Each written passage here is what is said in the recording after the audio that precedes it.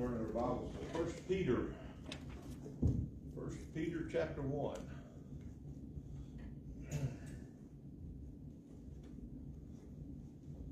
We are beginning a new year, a new season, a new church, and a new book. As we begin to take a look at 1 Peter. I've been reading through and studying 1 Peter for several weeks, I guess a couple of months now, and I'm excited about being able to walk through this book and walk through this letter with us. I think it's going to be beneficial to our individual walks with the Lord, but beneficial to our corporate walk with the Lord as well. So if you found 1 Peter, I'm going to read and begin by reading the first two verses, and then we'll introduce this book as we walk through this afternoon. If you would stand as we honor the reading of the Word of the Lord this afternoon.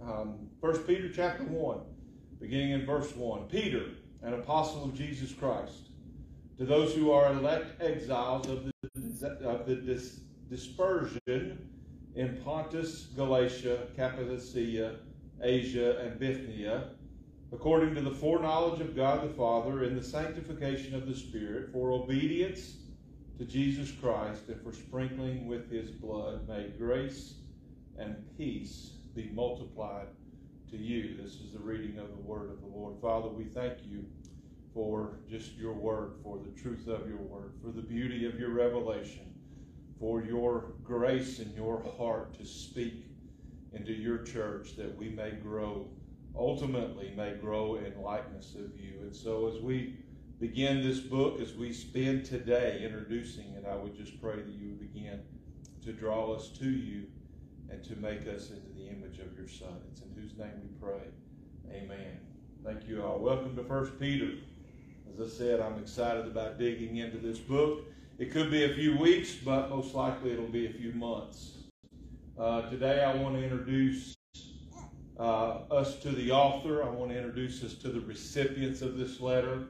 And I want to introduce us to some overall themes of this letter, some primary themes that I pray we build on every single week as we walk through it together. Peter is our author. Most of us know something of Peter. Outside of Jesus himself, Peter is probably the most prominent person in all of the Gospels. Peter is also the central figure of the first 12 chapters of the book of Acts, as the gospel spreads to the world through the apostles, through the disciples, through the early church after the ascension of Jesus. Peter was a fisherman. Again, most of us know that. He also was known for his uncanny ability to speak before he thought about what he should say. At one point, Jesus even referred to him as the devil, because his thoughts were of the world and the things of the world and not on heavenly things. After Pentecost and the birthing of the church through the filling of the Holy Spirit, it was Peter who stood most prominently and preached most boldly the gospel of Jesus Christ.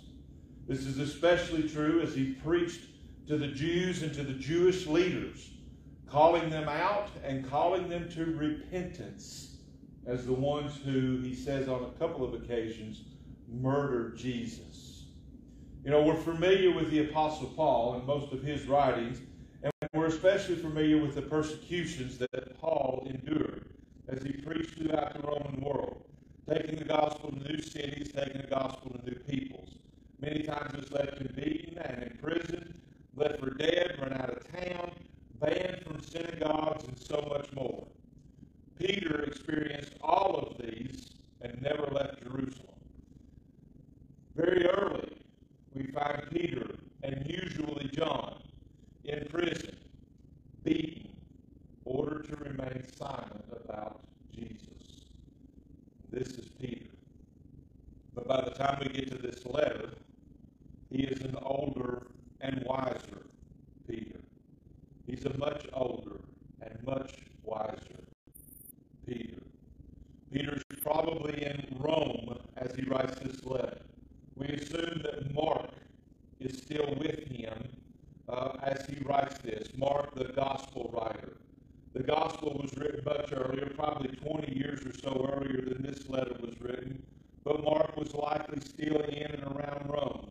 We know that Mark and Paul reconciled, and so Mark became an incredibly important person in the early church, especially to the two most prominent leaders of this early movement in Peter and Paul. Peter was probably still a free man at the time of his writing this letter. We know at some point he was arrested, imprisoned, and tradition tells us that in the late 60s A.D., he was crucified upside down by order of Rome. That's our author. Peter is writing, the recipients is writing to a region of churches that is spread out over 5 cities. It's not known if Peter ever visited these cities or if he just got word of their suffering, the suffering that they were enduring, and chose to write to them instructions for godly living in a time of rejection. The 5 cities in the region that make them up, we mentioned them just a moment ago, may have had a population of 1 million people or more. So while the letter is addressed to the people in these cities, we see from the introduction that it is intended to be a letter to circulate throughout the towns, the cities, and the regions. And in this nature, it is a universal letter.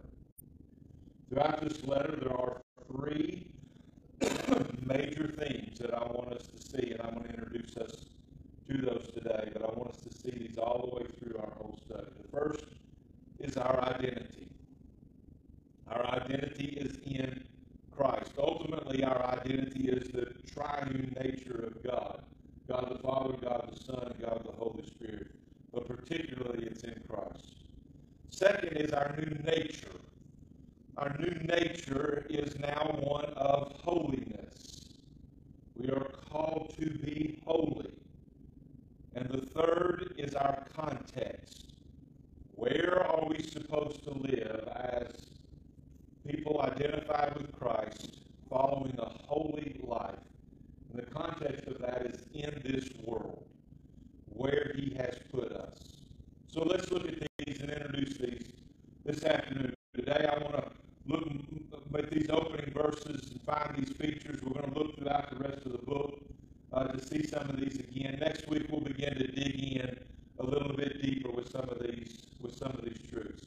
First, our identity is grounded in the nature and the person of the Trinity. The letter opens by saying, "To those who are elect exiles of the dispersion in Pontus, Galatia, Cappadocia, Asia, and Bithynia, according to the foreknowledge of God the Father, in the sanctification of the Spirit, for obedience to Jesus Christ and for the sprinkling of his blood." A few verses after this, Peter says that God has caused us to be born again to a living hope through the resurrection of Jesus Christ from the dead. In chapter 2, Peter says we are living stones being built up as a spiritual house to be a holy priesthood. And then he says we are a chosen race, a royal priesthood, a holy nation, a people for God's own possessions. And then in chapter 4, he says we are stewards of God's varied graces, the flock of God. Identity seemed to be an important element for Peter. Perhaps this is because he struggled so badly with that while he walked with Jesus. In one event in Peter's life, he was walking on water towards Jesus in a raging storm, and in the next moment he was sinking. In another moment, Christ honored him by naming him the rock, Cephas, and declaring that the church be built on the power of his testimony that Jesus was the Christ, the Son of the living God. And a few days later, as I said earlier, Jesus looked at him and said, "Get behind me, Satan." On the evening that Jesus was arrested, Peter swore to never leave Jesus, die if necessary. He pulled out his dagger and attacked an entire cohort of Roman soldiers only to cower in fear. A few minutes later, as a little girl asked him if he knew Jesus, he cursed as he denied his Lord. Peter struggled with knowing who he was. I think Peter understood those he was writing to did as well. Both those in these 5 cities named and you and I as readers of this divinely inspired and authoritative text. Peter calls them elect exiles. Those two terms almost seem to contradict one another. As God's elect, they are gathered together, they are chosen, they are unified, they are one. But as exiles, they are outcast, pushed aside. They are rejected. And all of this in their own hometown. This means that Peter most likely is writing to an audience primarily made up of Gentile Christians. Peter's emphasis, especially here as he addresses his readers, is that they find their final identity in God. One commentator from about 200 years ago, about 2 centuries ago, writes this about these opening verses. Such is the apostle's description of the spiritual state, character, and circumstances of those whom he addressed. They are selected by God according to his own sovereign purpose and spiritually set apart for him, that believing the gospel they may enjoy all the blissful results of the death of Jesus Christ, the just one, in the room of the unjust. Peter knew, both experientially and now even more intimately as the Holy Spirit inspired his writing, Peter knew that our final and ultimate identity is not in ourselves. It's in Christ. Friends, we know there is a dangerous teaching in our culture and in our churches telling us to find ourselves, to find our true identity, to make the you that you want to be. Peter warns of these false teachers in 2 Peter chapter 2 when he says, bold and willfully, they do not tremble as they blaspheme the glorious ones. This teaching has led to disastrous results. I know we've all heard this before, but it bears repeating over and over and over again. The unregenerate human heart is the last leader that we should follow. Follow your heart is the worst advice we could give anybody. Jeremiah chapter 7, the prophet writes this, for in the day that I brought them, the Israelites, out of the land of Egypt, I did not speak to their fathers or command them concerning burnt offerings or sacrifices. But this command I gave them, obey my voice, and I will be your God, and you will be my people, and walk in all the way that I command you, that it may be well with you. But they did not obey or incline their ears, but walked in their own counsels and the stubbornness of their evil hearts, and went backwards, not forwards. Jeremiah would continue in Jeremiah 17, saying, the heart is deceitful above all things and desperately sick. Who can know it? The reformers called our hearts idol factories. Our identities cannot come from within. We cannot make it up as we see fit or at the whims and desires of the moment. No, you cannot change your gender. No, you cannot sleep with whoever you want to. No, you cannot make up your own theology. No, you do not get your own God on your own terms with your own unique revelation.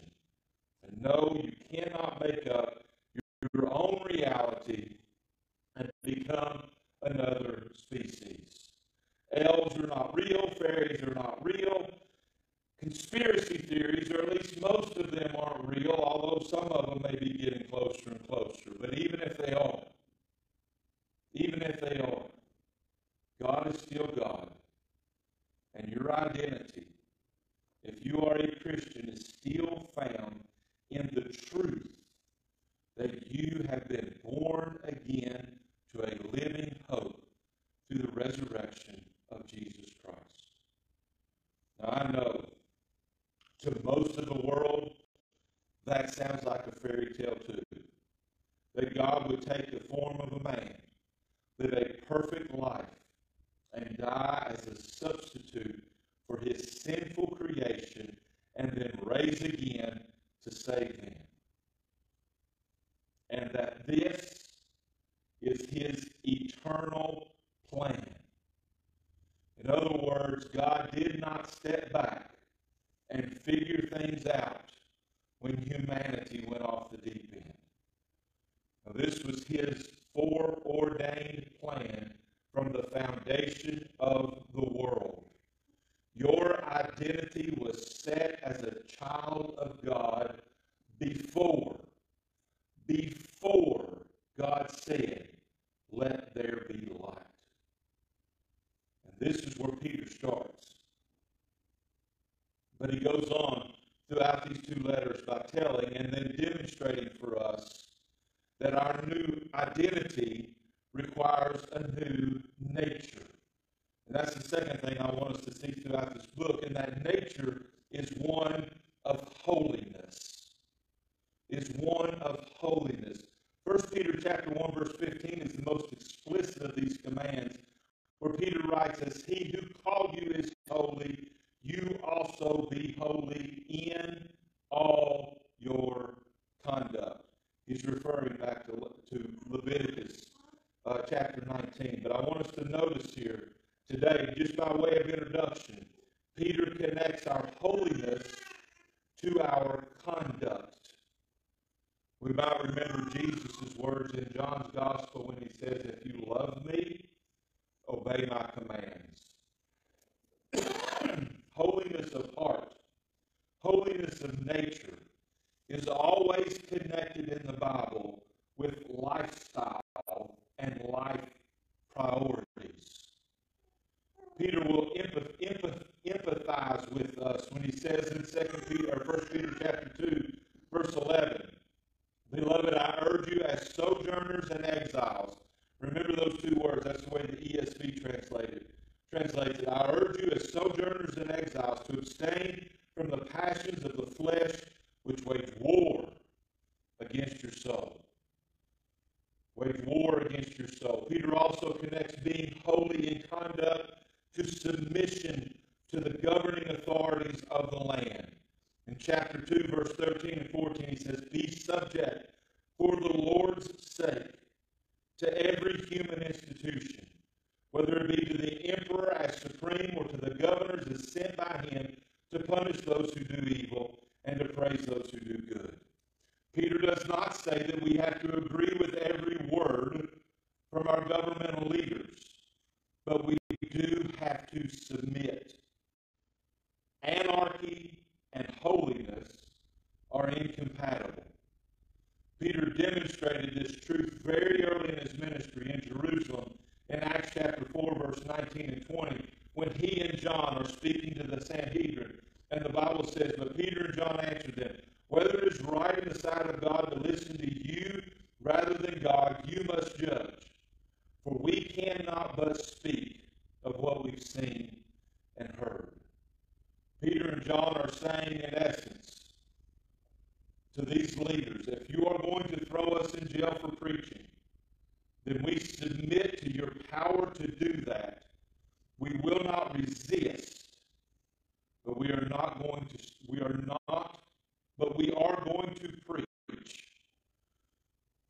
whether you command us to stop or not. For Peter, holiness also lives in the home. We're going to find a full section where, in essence, he says, if you want to be holy, then husbands, love your wives. Wives, love your husbands. But there's more.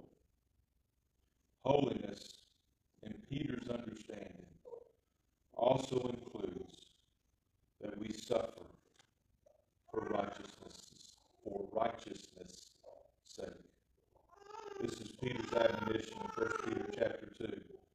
Christ also suffered for you, leaving you an example so that you might follow in his steps. To be holy is who we are in Christ. To live in holiness is our every single day, every single moment of every single day, following him, following Christ. We are identified with Christ, and we are to imitate Christ. Indeed, the Apostle Paul says that we are to be conformed to Christ in his holiness. But there's one more area I'll mention today that points toward holiness in the life of a believer, and that is in the local church. In 1 Peter chapter 5, Peter addresses pastors.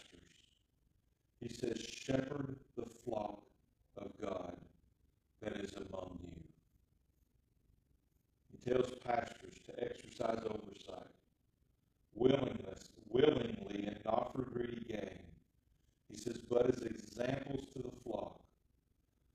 And the one virtue Peter makes most of is that pastors are to clothe yourselves, he said, all of you, with humility. For Peter and for the New Testament, holiness and humility are close akin to one another. The first point of this book is concerned with our identity, being fully found in the person of Christ, in his death and in his resurrection. The second point is that because our identity is in Christ, our lifestyle should reflect his in holiness in all of our conduct. But finally, Peter answers for us the question about where all of this is to take place. And somewhat shockingly, especially when we get into the text and look closely at it, Peter says we are to live in Christ, like Christ, right where he has placed us.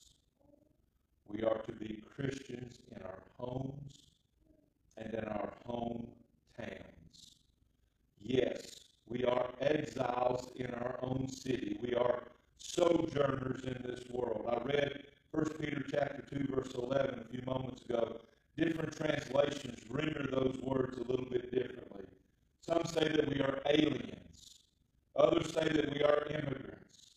Some say that we are pilgrims or strangers, temporary residents. We are foreigners in this world. All of these indicate that this world is our home, but it is our temporary home. We live here. We live holy lives here that will likely lead to our suffering here.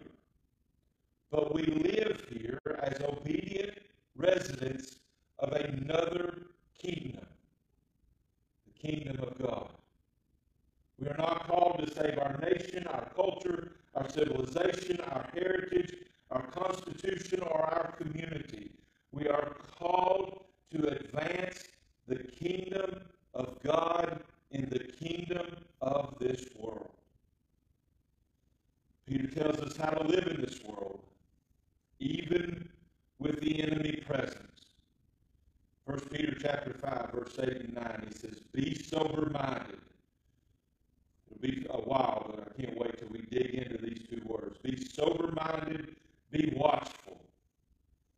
It says, your adversary, the devil, prowls around like a roaring lion seeking someone to devour. Resist him, firm in your faith, knowing that the same kinds of suffering are being experienced by your brotherhood throughout the world. Beloved, Peter says we are walking through the hunting grounds of the devil. And we must be sober-minded. We must be watchful. We are not to talk to the devil or his demons. We are not to consort with them. We are not called to listen to them, believe them. We are called to resist them. How? Peter says, by being firm in our faith. What faith are we firm in? The faith in knowing that our identity is in Christ and our lives are marked by His holiness. I'm excited about this book. I'm looking forward so much to learning and growing in holiness and the holiness of Christ as we study 1 Peter and later we'll study 2 Peter. I'll tell you up front, there's some difficult passages in this short letter.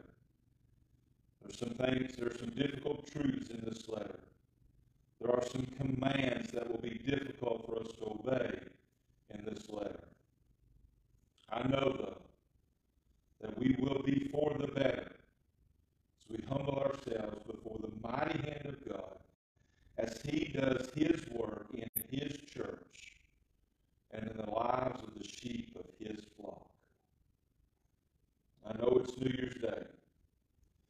So today I pray that we will resolve to live in Christ, in holiness, in this world for His glory. I'm closing today with Psalm 11. Psalm 11. In this psalm we find a prayer of deep contrast between the dealings of God with the righteous versus His dealings with the wicked. I pray as we close today, we find ourselves in a posture of repentance and faith towards the God of all holiness. Listen to the words of the Lord from Psalm 11. In the Lord I take refuge. How can you say to my soul, flee like a bird to your mountain? For behold, the wicked bend their bow. They have fitted their arrow to the string, to shoot in the dark at the upright in heart. The foundations are destroyed. What can the righteous do? The Lord is in His holy temple. The Lord's throne is in heaven. His eyes see. His eyelids test the children of man. The Lord tests the righteous, but His soul hates the wicked and the one who loves violence. Let Him rain coals on the wicked. Fire and sulfur and scorching wind shall be the portion of their cup. For the Lord is righteous.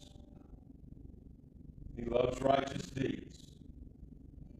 The upright shall behold His face. Father, this afternoon we thank You for an introduction to this book. I know we've not even began to scratch the surface. There is so much here. So many ways that You have spoken to us through the apostle. So much for us to learn, so much for us to grow into, so much for us to do, to be obedient, to be holy in all of our conduct. But today, Father, I pray that You would just give us this moment. Yes, it's at the beginning of the year, and it's a time when often we are reflecting anyway, but give us this moment of reflecting to know that our identity is in You. That as a Christian, we are called to be Christ-like. That means to be holy. And we're to do that in this world, in this difficult world, knowing that our enemy is prowling around looking for those he may devour. So give us a sober heart and a watchful mind. Give us a repentant heart and a believing mind to know that we are Yours, to know that You have called us before has set us aside, has sanctified us.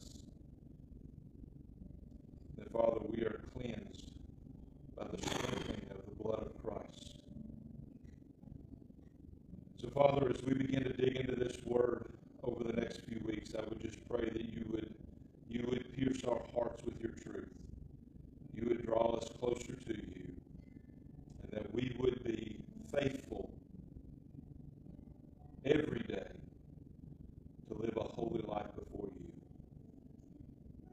Father, if we realize that we do not have a relationship with you, I would pray that you would begin to call us to you now, to call us with that effectual calling that leads us to a place of repentance and belief, that we may know you and know you eternally, that you will be our God and we will be your people. So, Father, I would pray for the redemption of the lost, those that we know, those that we may even be, that your word would penetrate our hearts, not return void, and draw us to you. Father, we thank you for what you've done in the past year through this church. We are excited about what you will do in this church for the next year and the years to come. So keep us in the center of your will. Use us for the advancement of your kingdom. May we glorify you in everything. May everything we do, including this prayer, be made in the name of Jesus.